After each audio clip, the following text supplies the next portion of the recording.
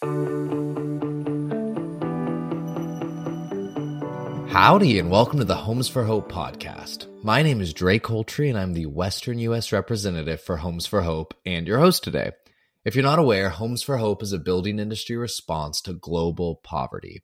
Since our founding, we have expanded our mission to serve in over 20 countries and have had the privilege of investing over $1.6 billion in the dreams of underserved men and women through micro enterprise development. And today on our show, I am proud to say we have the one, the only, David Belman, president of Belman Homes. And David, I'm going to need you to help me with this one. In Waukesha, Wisconsin? Is that what we're calling it? Not a bad attempt. It's called Waukesha, Wisconsin. So oh my goodness. It's an old Indian name. Okay, fascinating. I love that. Well, David, thanks for joining us today. It's fun. I was saying we've kind of gone full circle here doing a home and home. You had me on your podcast a while back. And so it's truly an honor to get to have you on the pod today.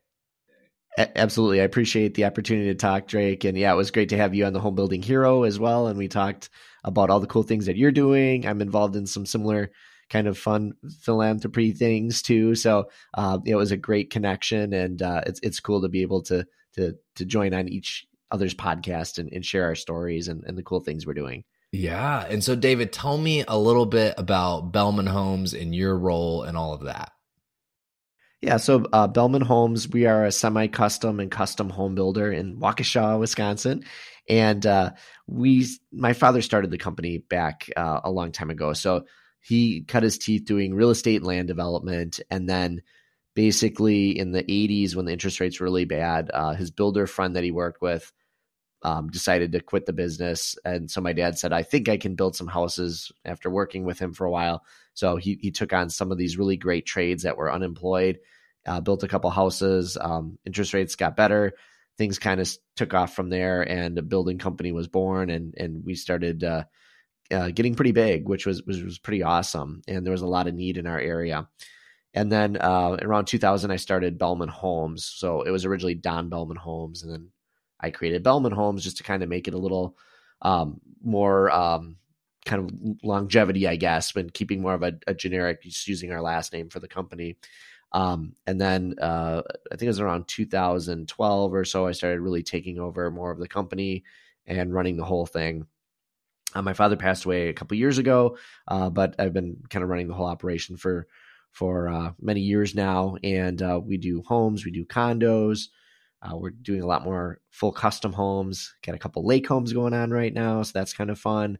And then we do land development as well, real estate work. So really we encompass all the main areas of residential home building. And when I took over, we really tried to push the needle a little bit with the company and raise the mission of the company. So our vision is to create the ultimate building experience, one customer at a time. And so we focus on a really pleasurable, memorable building experience.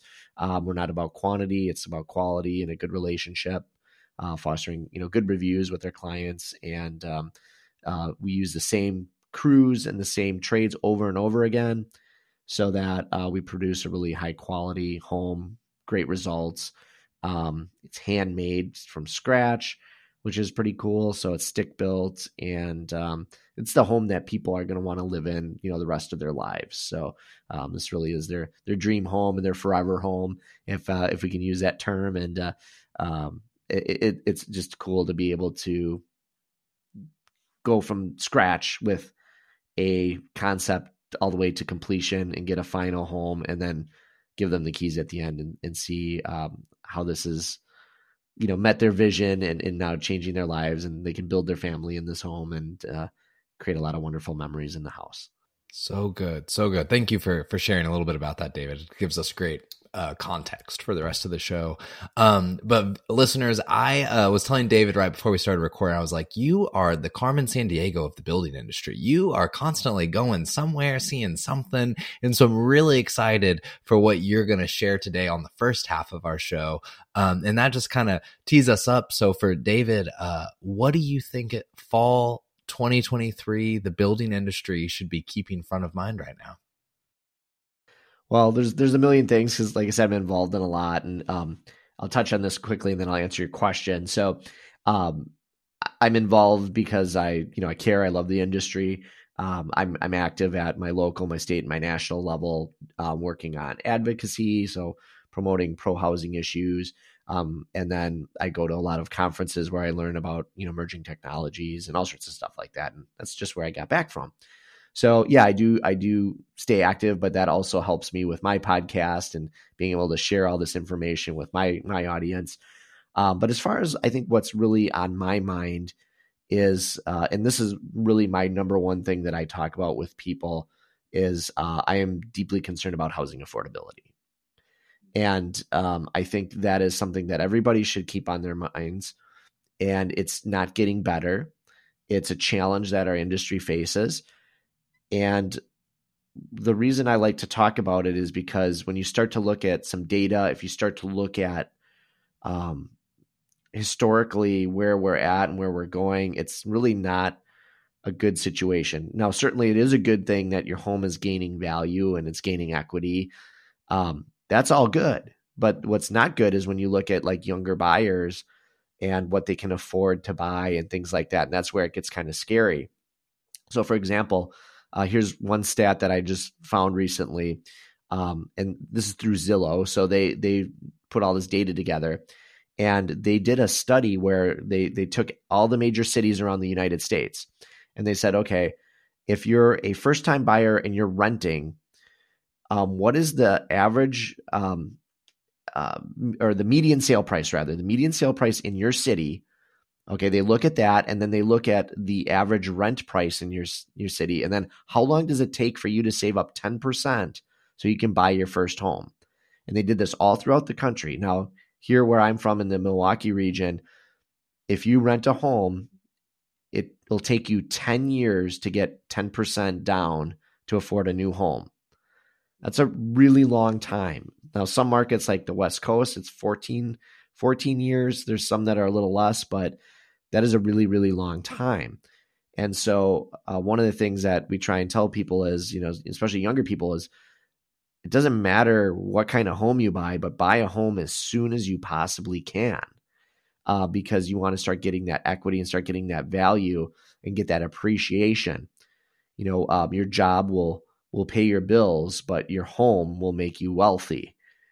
And so that's what we try and tell people, because once you have a home, you're putting principal towards your house every time you make a payment. And, on a $400,000 house and you're putting principal down, you're going to probably accumulate about $7,000 or $8,000 worth of savings or equity in that home. And then the other thing is a typical new home goes up by roughly about, if you just say modestly, like 3 or 4%, that's another $5,000 to $7,000 a year that you're gaining in value of your home. And that happens year over year over year. Whereas if you're renting, you're just paying that money out and it's just going to your landlord. So to truly build wealth, you need to own a home. So that's the one facet of the conversation. The other facet is just the cost of everything, the cost of construction, the cost of regulation. That is really hurting housing affordability. And like regulation here in the United States, the amount of money that's added to the cost of a home due to local, state, and federal regulation is over $93,000 per home. So you do the wow face, and it's a cost of like a brand new Corvette, just to put it in context of what that would be. And that's before you put a shovel in the ground. And so I think that's a huge problem. We are choking out people from affording a home. And, we've got all sorts of other challenges when you start putting demographics in. Like, we have a lot of baby boomers out there in the population, and we have a lot of millennials out there. Well, the baby boomers are hanging on to their homes, and they're doing that because, the interest rates, right? They have these golden handcuffs, 3% mortgage rate, and they have this home that's, desirable. Now, normally people shed their homes every 5 to 6 years, but now it's turning into almost 8 to 9 years. So you got these boomers hanging on to the homes, and then you have the millennials wanting to go out and buy them, and there's just not enough inventory in the market. And so those lower price homes are selling for way over asking price. And then you go, well, builder, hey, David, go build some more houses to help the inventory crisis. And I'd love to do that. But the problem is that new house is going to be well over $100,000 more than an existing home.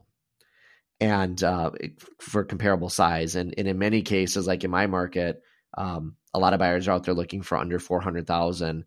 A new home in my market starts at around 600,000. So, and part of that, again, you got almost 100 of it going to regulation. So that's a problem. And so that's really where I think I'm passionate about it. I speak a lot about housing affordability. I talk to a lot of legislators about it.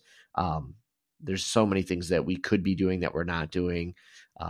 And so I talk a lot about that. I have like my 11 challenges to housing affordability talk, and then I have some solutions and things, but it's going to take a lot of people working together to fix that problem. Yeah. Well, hey, give us one of those solutions. One of the 11. What do you think would be the most bang for your buck on that list? I think the biggest bang for the buck is allowing higher density. And so and this is not a national thing, this is a local thing. So this is a very hard thing to fix because you have so many local municipalities and they all set their own ordinances, right? So, for example, here in Waukesha, like they have a thing where your houses have to be 50 feet from the road and you have to be 20 feet from each side lot line and you have to build like 1,700 square foot as a minimum. Well, that's a lot of width. That's a lot of depth on these lots. That means that it increases your street costs by a lot, your sewer and water costs by a lot. And then when you're starting with the 1,700 square foot home, back in the day, back in the 1950s, when we got into the post-World War II boom, they created a lot of these development standards just to try and promote housing. Now they're kind of kicking our butt in these times because those same standards that were written for those flat lots by the schools and churches, we're not building on those anymore because those are gone. Now we're building on these rolling hilltop lots and the lots with the trees and the wetlands on them. And so we're using old standards for newer sites. So we got that problem. And then obviously you've got all these large minimums. So, back in the 1950s, those houses were 1,100 square feet, 1,200 square feet, and they suited everybody just fine. But now everything is just so much bigger and you got to have all these architectural requirements and you get the neighbors coming out saying, I don't want these small homes next to me because they're going to hurt my property values and on and on and on. And it just sort of created this monster that now we have to fight. And until we fundamentally change housing and look at housing differently, we're going to be in this situation for a while. Yeah. And so I'm assuming some of those costs you're talking about are those that go into that regulation and construction when you have to have this much depth, this much width, things like that. And so you mentioned at the front end and a little bit as you were sharing advocacy and meeting with legislation and things like that. What does that look like for you personally? And how would you encourage if there's someone in the building industry listening that's not advocating, but they're like, wow, this is a good point to be discussing? What was kind of some low-hanging fruit for them to get involved as well? Yeah, the first thing is to get involved with your builders association. So if you're in the building industry, make sure you're involved at your local builders association because you can start affecting change there. First, you got to learn what's going on and then get involved. So you may hear of something that's happening, and it might be just you going to a local meeting and speaking up about it. I go a little higher level with mine just because I've been around a while. So I'm literally talking directly to, my state assembly members and state senate members. And then nationally, I go to DC every year. We have a lobby day for the National Association of Home Builders, and we go to the Capitol and we talk about specific national issues. And I'm also in charge of the PAC for Wisconsin for the National Association of Home Builders. So I get to meet with some of these representatives. And I've got a couple of those meetings coming up later this month, which is exciting. So sometimes you only get 3 minutes with them. So you got to really just hit something hard, build that relationship, and hopefully, be able to set up a follow-up meeting down the road to have a more deeper conversation about some of the issues. And there's a lot of just stuff that's going on that's frustrating. Like one of the new things that's going on nationally is these stretch codes.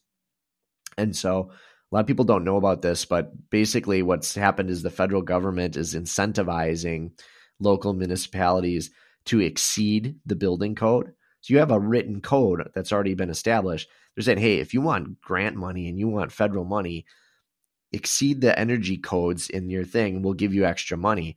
But inadvertently, what that's doing is it's adding a ton to the cost of the home, because now they're wanting, and again, it's for like climate change and stuff like that. But when you exceed these codes like this, it can have a dramatic impact on the cost of the home. And so now we're pricing more and more people out of a home. So, you add $1,000 to the cost of a home, and it's like 140,000 people across the United States now that can't afford that home. So, David, I'm curious, before we transition to our second segment, you have 3 minutes on average with these like representatives when you're lobbying and things like that. What do you come in with? Like, can you give us like what the play is for David Belman when he has 3 minutes with someone? No, it depends. It's almost specific to each one, but the $93,000 added the cost of regulation, I almost always come in hitting. I swing hard with that one because they are, pretty responsible for that amount of money.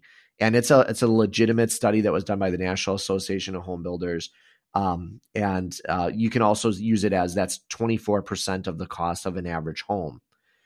And that's a quarter of the cost is due to regulation.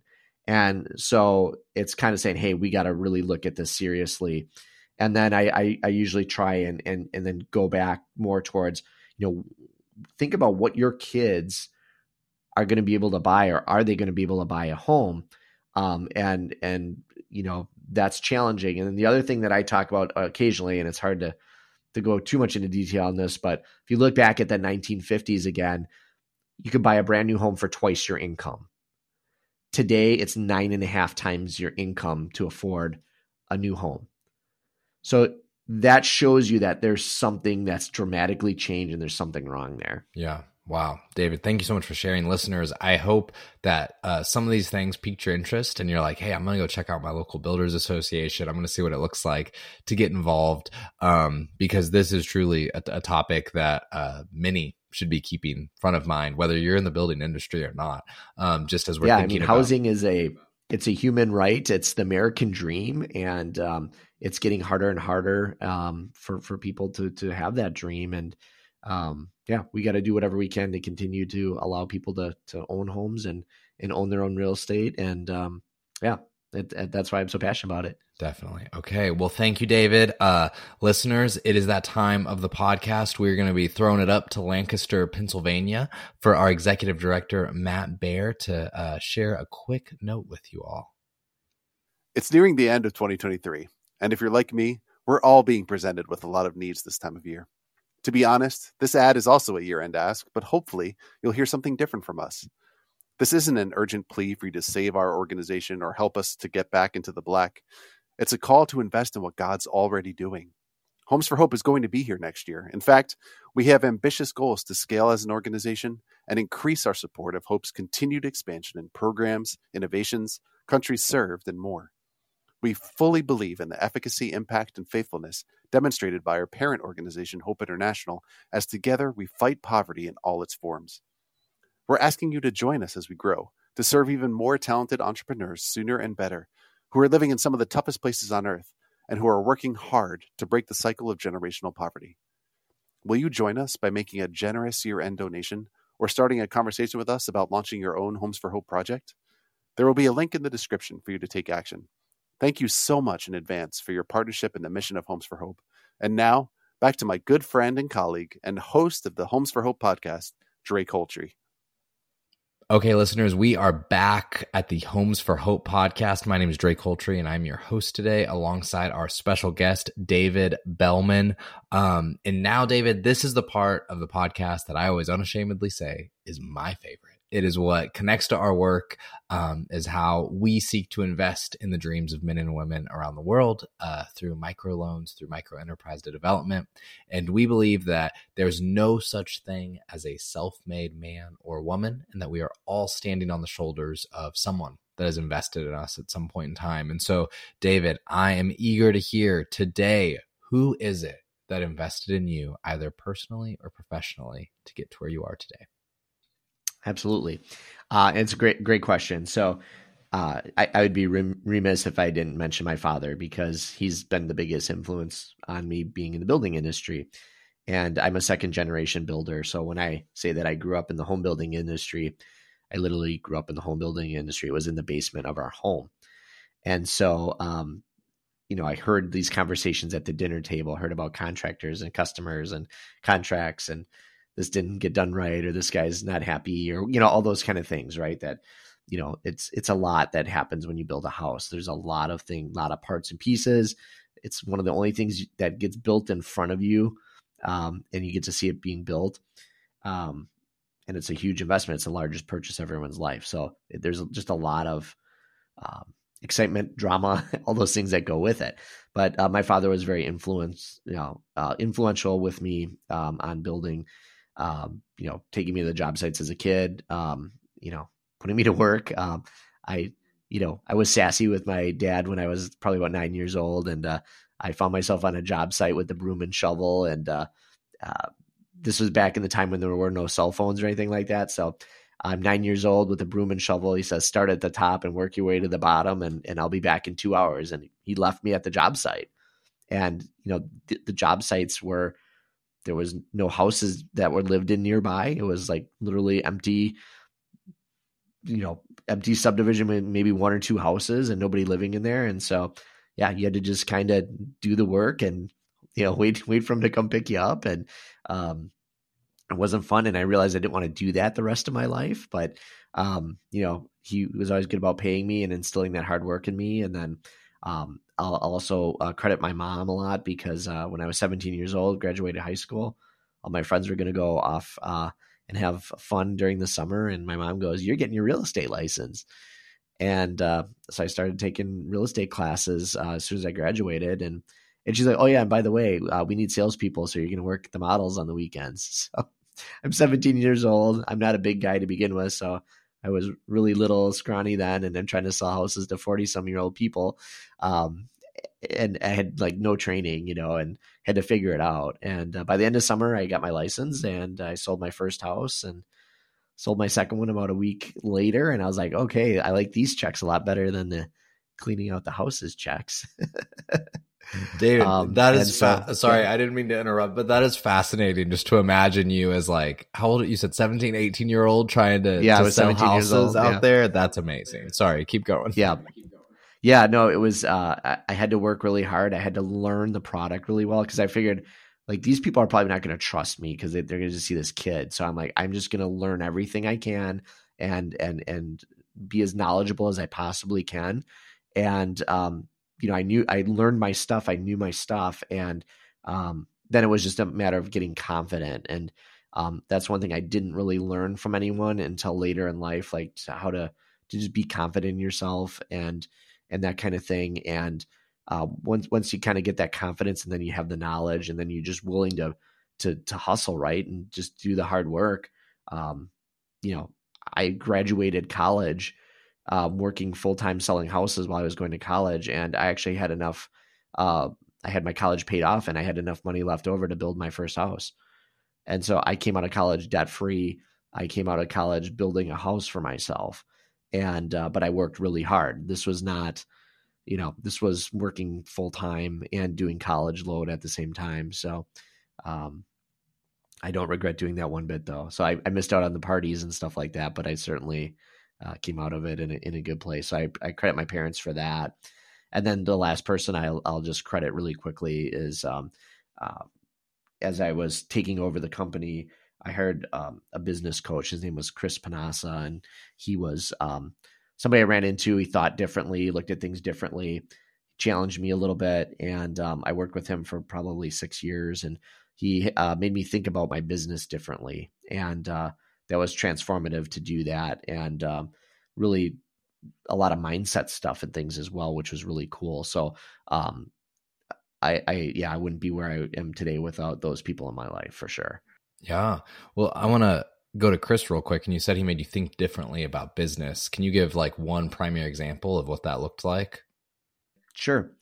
One of the big things is, like most people, when you think of a business, you just think of like your financials and you think of your, whatever pricing financials, you think of that kind of stuff. Well, he made me think more of like, what's your vision for the company? Where do you want to be? What's the top of the mountain? And then, also building in that vision, the mission and the culture of your company, and then, transferring that to your team. That was really important. And that kind of work is, most people don't ever see that or realize that's going on, but that's really, really important stuff within your company. And so that's one of the things that I think really transformed us, because we raised the bar of who and what we want to be, helped us differentiate our company from other building companies. We have 230 builders in our market. So how do you stand out from all that competition? And a lot of it you do by having good people, having good values, and then having that vision of what's success for us and what's the top of the mountain for us. Yeah, that's good. Those things, if you don't track them, can quickly fall through the cracks. And so whether it is culture or just how you guys look different from others and things like that. So thank you for sharing. Now running it back to your parents here, I'm curious, did you ever have a conversation with them as an adult and follow up with them and say like, guys, what were you thinking? Like when your dad handed you a broom, or when your mom said, hey, you're going to get your real estate license? Were you like, in the moment, I'm just fascinated. Were there any follow-up questions about that? No, we laughed about it. I mean, when I became president of the local builders association, I told the story in a little more detail, obviously, but it was really it made it seem like maybe my dad was kind of a hard, tough father that was tough love. But it was good. We lack a lot of that these days in society, right? We're so soft with kids, and sometimes you do need to give them that harder turn or that harder steer. And that was one of those times where I needed it, and it was good. And those things build character. And I think the real estate thing is funny, because I'm like, man, they must have been really desperate that for a salesperson that they had to put a 17-year-old kid in that's never sold a house before in his life. And I was shy. I was a shy kid. So that was really a struggle for me to be talking to adults and then trying to sell them a house. So I really had to kind of come out of my shell and learn to convince people. And I actually got a passion for even taking like psychology courses and things like that. I was fascinated by that in college. So I started studying that, and that really helped me with my sales as well. Because it's like when you can understand human behavior, that helps you understand like their motivators and things like that. And so, it all kind of came together, but, I always kind of, joke about that. And, it's now that I have salespeople and things like that, I invest in training to them, and I spend a lot of time with them up front, because I don't want them to have that same feeling like I had when I first started. Like, I don't even know what to do. Like, I don't even know where to start. And so, that's shaped me as well. But I had good mentors, because they were both hardworking people and really cared about the building industry. And so I took a lot of that from them. Yeah, I may have already said this. I know I was for sure thinking it. I was like, David Belman is not afraid of work. And I love that. I love kind of the undertone of that in your message. Last question in regards to the investment approach. Something you discussed a lot, or not a lot, but you at least touched on, was confidence, and that you were shy before. And you mentioned just now the psych courses that kind of helped you a bit. But what would you say, how did you learn the confidence? Like, how did you gain confidence as such a young man in such a pivotal role? Yeah, I mean, there's two parts to that, because like there was when I was younger in sales. And so some of the confidence just came from knowing the product and just taking time to research everything and put things together. And so that helped me in that regard. So just to be as knowledgeable as I could. And then I started reading some sales books and things like that as well, just to learn some techniques. In the later portion of my life, when I kind of got invested with the business coach, some of the confidence was more of a mindset thing. And so I kind of every day would be grateful of 3 things that happened to me that day. Before I go to bed every night, I would think of 3 things that were positive that happened.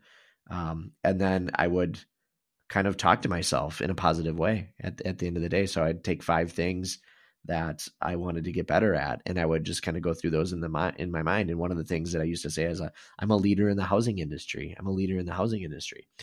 And then, other things that I wanted to work on, and that kind of helped build confidence and also built awareness when opportunities came up, so that if it was in alignment with one of those core beliefs that I had, if that opportunity came up, I would be fine-tuned to it, and I could recognize those and jump in on those opportunities right away. Because a lot of people get the same opportunities presented to them, but they just either aren't aware or they're not mentally ready or prepared to jump on them. And so when you focus on that, you get what you think about most of the time.